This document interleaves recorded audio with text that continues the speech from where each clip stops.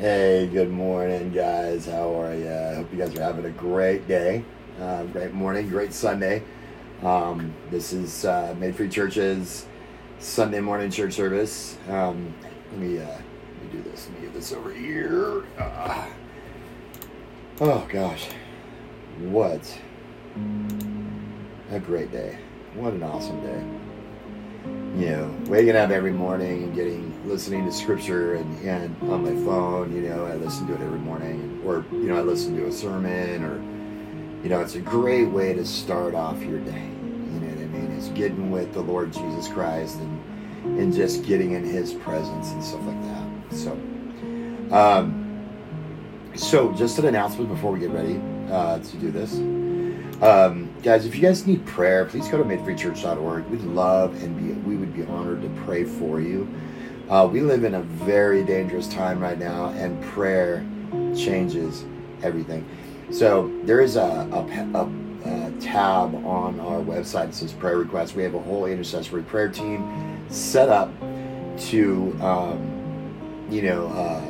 pray over your prayer requests daily for a week, right? So please go there. It's madefreechurch.org. And guys, we're planning a church here in Idaho. We do need your support, right? We've got our building, and thanks to a brother in the Lord. And, we need to get chairs. We need to get pulpit. We need to get a lot of things for this area that we're going to be in. And so we're going to be starting, hopefully in the next month or so, actually having church in our own facility. So that's awesome. So guys, if you can support us in any way, shape, or form, that would be awesome. If not, that's okay too, because God provides everything, right? But go to madefreechurch.org. We have a Made Free Church Idaho tab on there. And guys, it would just be awesome if you guys can support us in that way. Please leave your email addresses. That way we can send you a tax-deductible receipt. That way you can write that off on your taxes at the end of the year. Okay? But let's get in this, man. I mean, we're still in the book of Romans. I mean, I'm not stopping just because I'm having a church service on Sunday. But this is Abraham justified by grace. This is part 1. And we're going to be in Romans chapter 4, verses 9 through 12 today. So guys, open up your word. Let's get into prayer. Heavenly Father, we just come before you. We just want to say thank you for your word. Thank you for this time that we get to spend with you on Sunday morning. And bless bless us as we go to our normal churches and stuff like that, Lord. And just, we lift up Made Free Church Idaho, Lord, that you just bless it and give us the finances that we need, Heavenly Father. And we just thank you for all that you do for us, God. We love you and we worship you. And we praise your holy name. Amen. All right. So guys, if you guys want to comment on things, just go ahead and comment. When I see it from my notes and stuff, I'll definitely respond to them if it has, so yeah. So let's get into it. What does the word Yankee mean to you? Right? Robert Mayer in the Wall Street Journal article writes this: to people in other parts of the world, it simply means that someone is from the United States. To people in the United States, it means someone is far north from the Mason-Dixon line. Northerners, it means that someone is from New England. New Englanders, it means that someone's from Vermont. And the Vermonters means that someone's from the Green Mountains. See, the term Christian has taken a wide range of meaning too. Some have equated that being a Christian with being an American. That's way too far wide, guys. And others say that Christian is someone who's been baptized and become a member of a Christian church. See, a true Christian is someone who has come into right relationship with God by grace alone, through faith alone, in Christ alone, right? Now, this is what the Apostle Paul teaches in our text today as he shows us how Abraham was justified by grace, right? So open up your word and let's read Romans chapter 4, verses 9 through 17. I know I said 9 through 12, but we're going to go a little bit further and go through 17. And it says this: therefore, this is the blessing on the circumcised, or is this a blessing on the circumcised or on the uncircumcised also? For we say faith was counted to Abraham as righteousness. How then was it counted? While he was circumcised or uncircumcised? Not while circumcised, but while uncircumcised? And he received the sign of circumcision, a seal of the righteousness of faith, which he had while uncircumcised, so that he might be the father of all who believe without being circumcised, that righteous might be counted to them. And the father of the circumcision to those who and the father of circumcision to those who not only are of the circumcision, but also follow in the steps of faith of our father Abraham, which he had while he was uncircumcised. For the promise to Abraham, or to his seed, that he would be heir of the world, was not through the law, but through the righteousness of faith. For those who are of the law are heirs. Faith has been made empty, and the promises has been abolished. For the law brings about wrath. But it says, where there is no law, there's also no trespasses. For the reason is by faith, in order that it may be according to grace, so that the promise will be guaranteed to all seed, and not only to those who are of the law, but also to those who are of the faith of Abraham, who is the father of us all. As it is written, a father of many nations I have made you, in the presence of him who believed, even God, who gives life to the dead and calls into being which does not exist. When I talk to some people, how some people try to come into right relationship with God, I find it rather sad, right? Very, very, very sad, guys.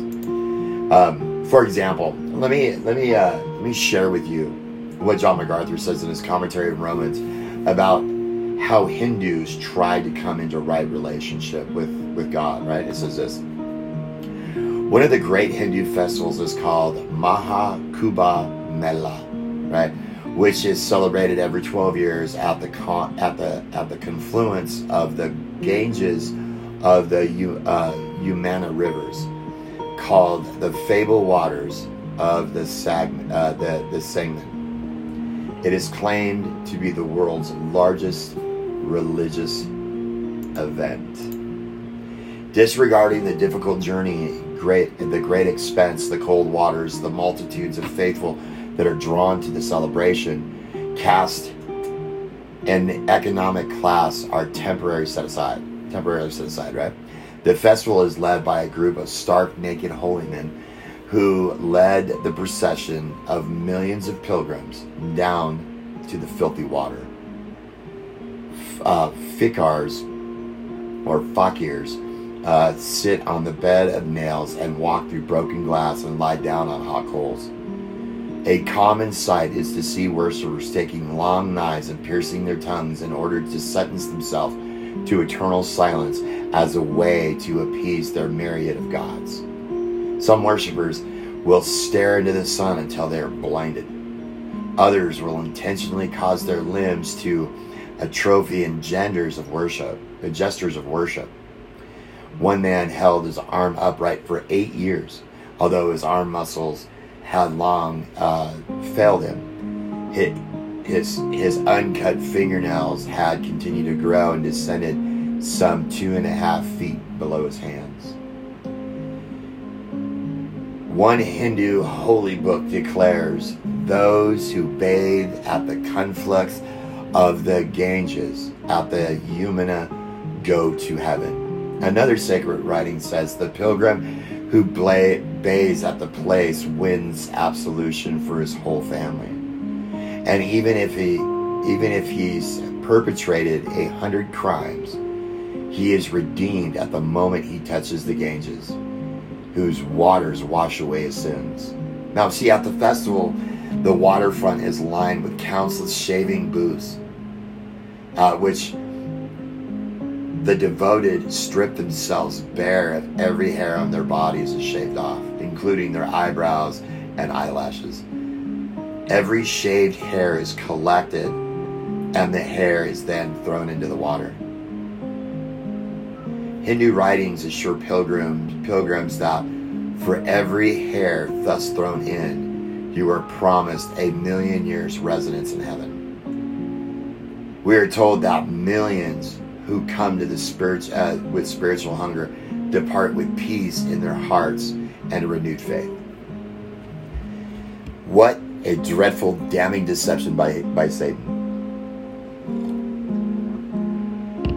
This perfectly illustrates the work-centered systems religion people crave under Satan's inspiration, all which who seek to convince people that they can be made right with God and guaranteed a place in heaven by performing certain rites and ceremonies. Some religions are much more sophisticated and humanly attractive than others, but we all share a common false belief in the works righteousness in some form or another. The natural man instinctively believes that somehow he can make himself right with God by his own efforts. The Apostle Paul continues his teaching that Christians come into right relationship with God by grace alone, through faith alone, in Christ alone. Paul uses Abraham as an example of this truth. His argument was that if Abraham, the greatest man in the Old Testament, was saved by grace alone, through faith alone, then every person must be justified on that same basis. And contrarily, if Abraham could not be justified by being circumcised or by keeping the law, neither could anyone else.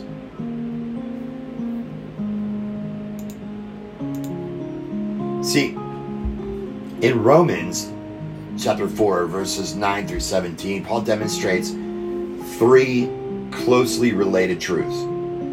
Abraham's justifying faith did not come by his circumcision, right? It did not come by him keeping the law, but rather it came from solely by God's grace. You know, first, Abraham wasn't justified by circumcision. The Apostle Paul was anticipating the question that the Jews would ask at the point of his argument.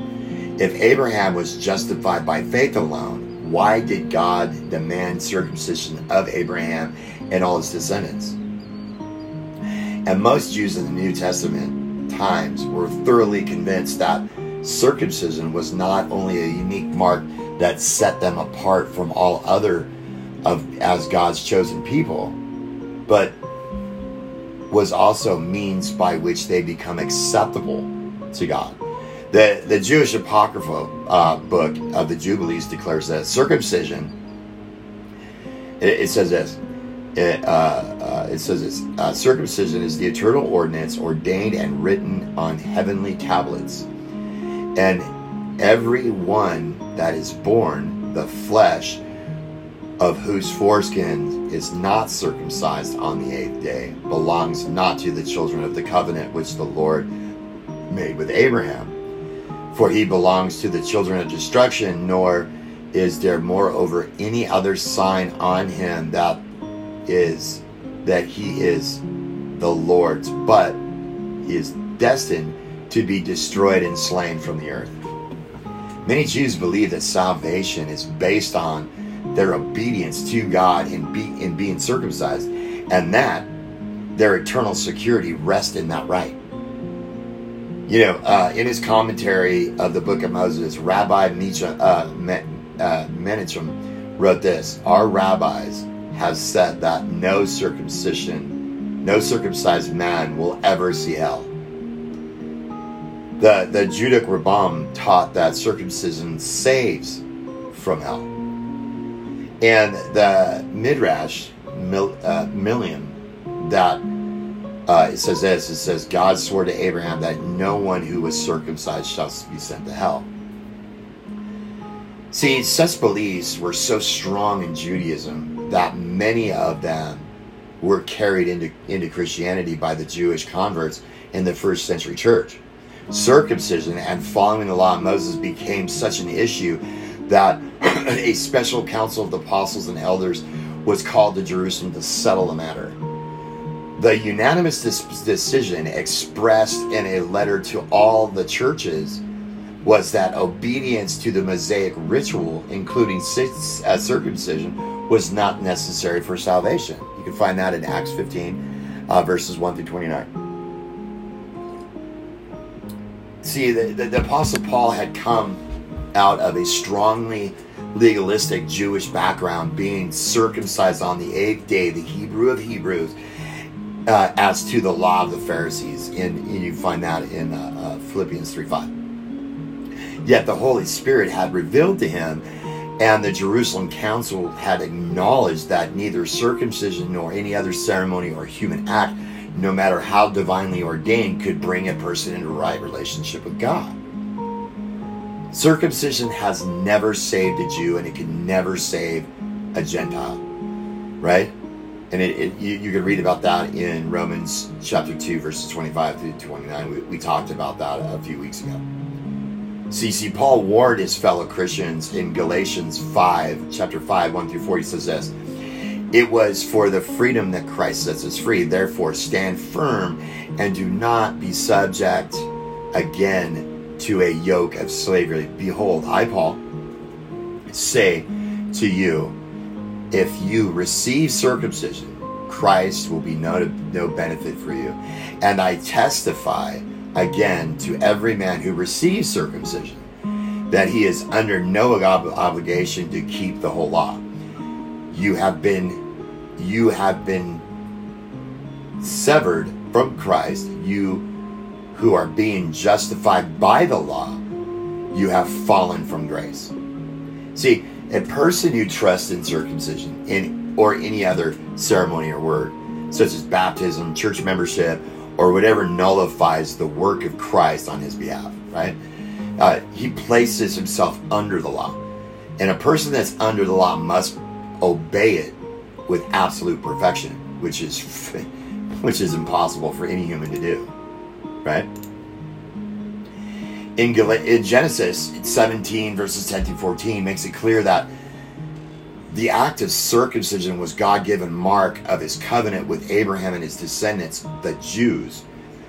It was on the basis of that passage that the rabbis taught, and most of Jews believed, that obedience to the right was means of pleasing God and becoming right with him. See, Paul uses this very passage of Scripture to demonstrate to the contrary. Abraham was not made righteous before God by his circumcision, but that he was given the command of circumcision. He had already been declared righteous. And so Paul begins by asking the question in chapter 4, verses 9 through 10. Therefore, is this blessing on the circumcised or on the uncircumcised also? For we say, faith counted to Abraham as righteousness. But how was that? But how then is it counted? While he was circumcised or uncircumcised? Not while circumcised, but while circumcised?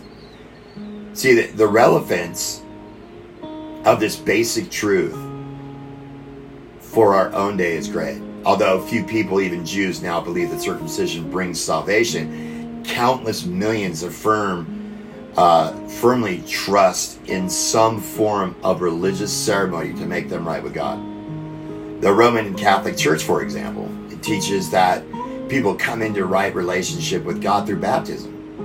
The Catechism of the Catholic Church, edited by the present Pope when he was cardinal, states, justification is conferred in baptism, That means that a person is justified by baptism and not by faith in Jesus. You know, there are some Protestant churches, such as Episcopalians and Lutherans, who hold similar views. They believe that a person is saved by the act of baptism apart from any faith on the part of the individual being baptized. But all such doctrines are a form of magic in which salvation is supposedly conferred apart from faith by the individual. That's exactly the kind of power the Jews of Paul's day attached to circumcision. And because they believed that that was the true for Abraham in regard to justification was true for every person, especially every Jew. Paul continues to use the patriarch as a model, right? Answering his own question, but about, the time of Abraham being declared righteous. The apostle declares that it was not after, but before he was circumcised, right? In 4:10, that he was saved, right? So the obvious chronology of Genesis proves that. God called Abraham to himself when he was 75 years old, Genesis 12, 1-4. When Abraham was 86 years old, God declared Abraham to be justified by faith, and that's Genesis 15:6. And it wasn't until Abraham was 99 years old that he was circumcised, Genesis 17:23-25. So Abraham was clearly justified long before he was circumcised. So the natural question to be asked would be, why circumcision? Why did God make that rite a binding law on all of Abraham's descendants? See, Paul says that circumcision was a sign. Abraham received a sign of circumcision in chapter 4:11, and that's the beginning. 11a. That's the beginning of the verse. Circumcision was a mark of God's covenant, setting Abraham's spiritual descendants apart as uniquely His chosen people. Second, circumcision was a seal of the righteousness that Abraham had by faith while he was still uncircumcised, in chapter 4, verse 11b. In other words, every time circumcision was performed on God's people were to be reminded of God's righteousness that he was credited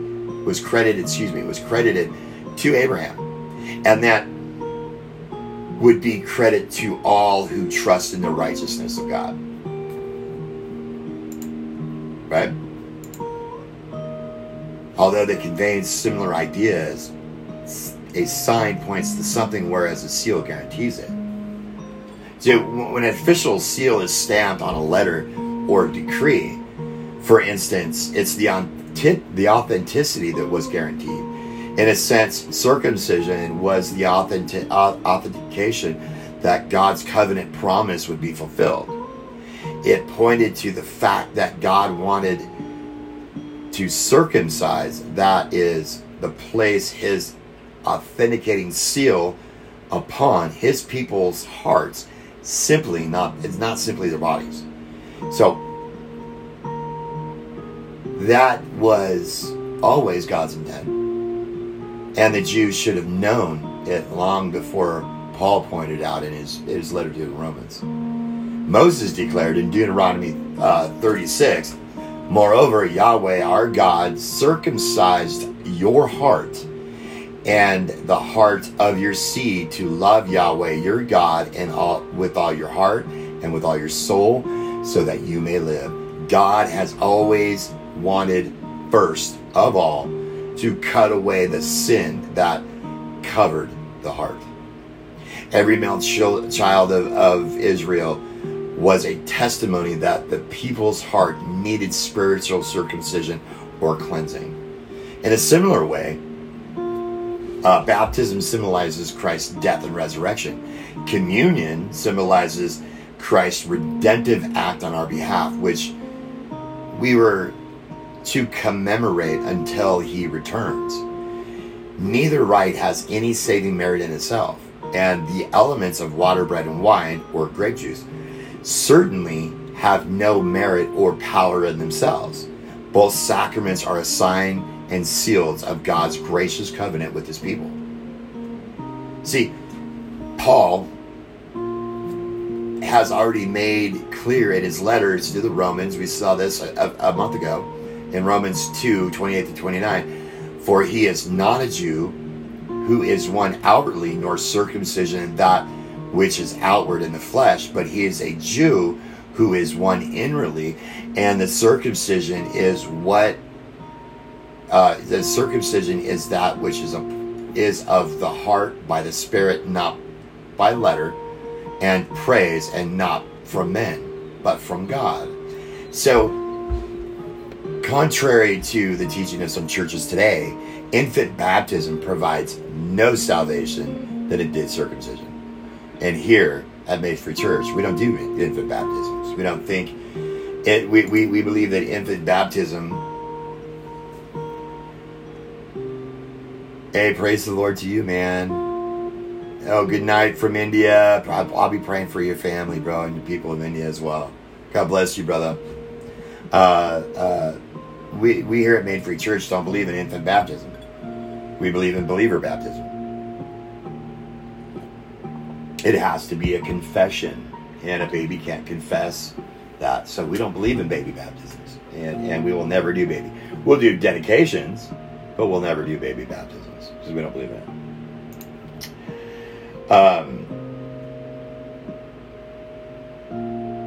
Abraham received circumcision after he was reckoned righteous, so that he is the father of all who believe without being circumcised, so that righteousness would be counted to them as well, right? And to make him the father of the circumcised, who are not merely circumcised, but who also walked in the footsteps of the faith of our father Abraham before he was circumcised. Chapter 4, verses 11b and verse 12. So ethnically, Abraham is the father of all Jews, right? But spiritually, he is the father of all who believe, whether Jew or Gentile, right? And the reason that anyone is saved, and the reason that anyone is saved is because of faith, not because of circumcision or any other religious rite, right? So, we learned that Abraham was not justified by circumcision. He was justified through faith and the grace of God. You cannot be justified by circumcision or baptism or any other religious rite. Only way to heaven is through faith in Jesus Christ. No other.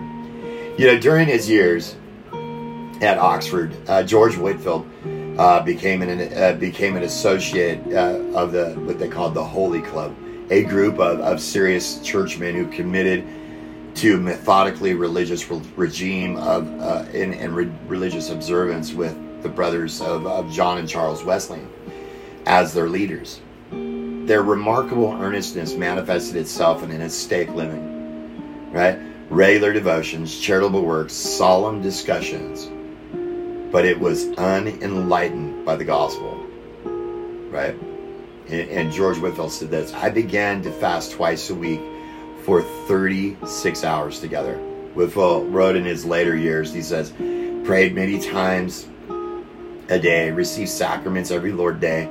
I fasted almost to death all the 40 days of Lent, during which I made it a point of duty to never go less than 3 times, without a meal every 3 days, to public worship, besides seven times a day to my private prayers. Yet I knew no more that I was to be born a new creature in Christ than if I had never been born at all.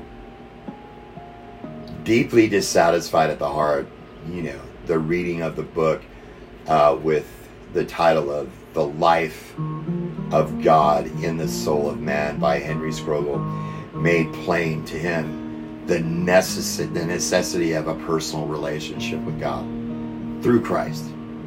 Desperately seeking this relationship, he increased his self-affliction to such an extent that his weakness brought him to near death. And at last, however, the grace of God enabled him to trust solely in Christ instead of his own religious exercises. God was, he says this, God was pleased to remove the heavy load, he testified, to enable me to lay a hold of his dear son by a living faith and by giving me the spirit of adoption to seal me even to the day of everlasting redemption. The rest of George Whitefield's life continued, to be one of zeal and discipline, right? He became arguably one of the greatest evangelists that has ever lived. And from that day on, he believed that he was justified by grace alone, through faith alone, in Christ alone, not by any of his works. I pray that God will help us abandon all confidence in our works, whether it is in baptism, whether it's in circumcision, church membership, service, or whatever. I pray that you trust only in Jesus Christ for the gift of eternal life. And with that being said, we have to understand that nothing by our works that we are saved. It's by the finished work of Christ that we are saved. This is awesome. I love the book of Romans, man. We're going to be here for a while, guys, so, saddle up.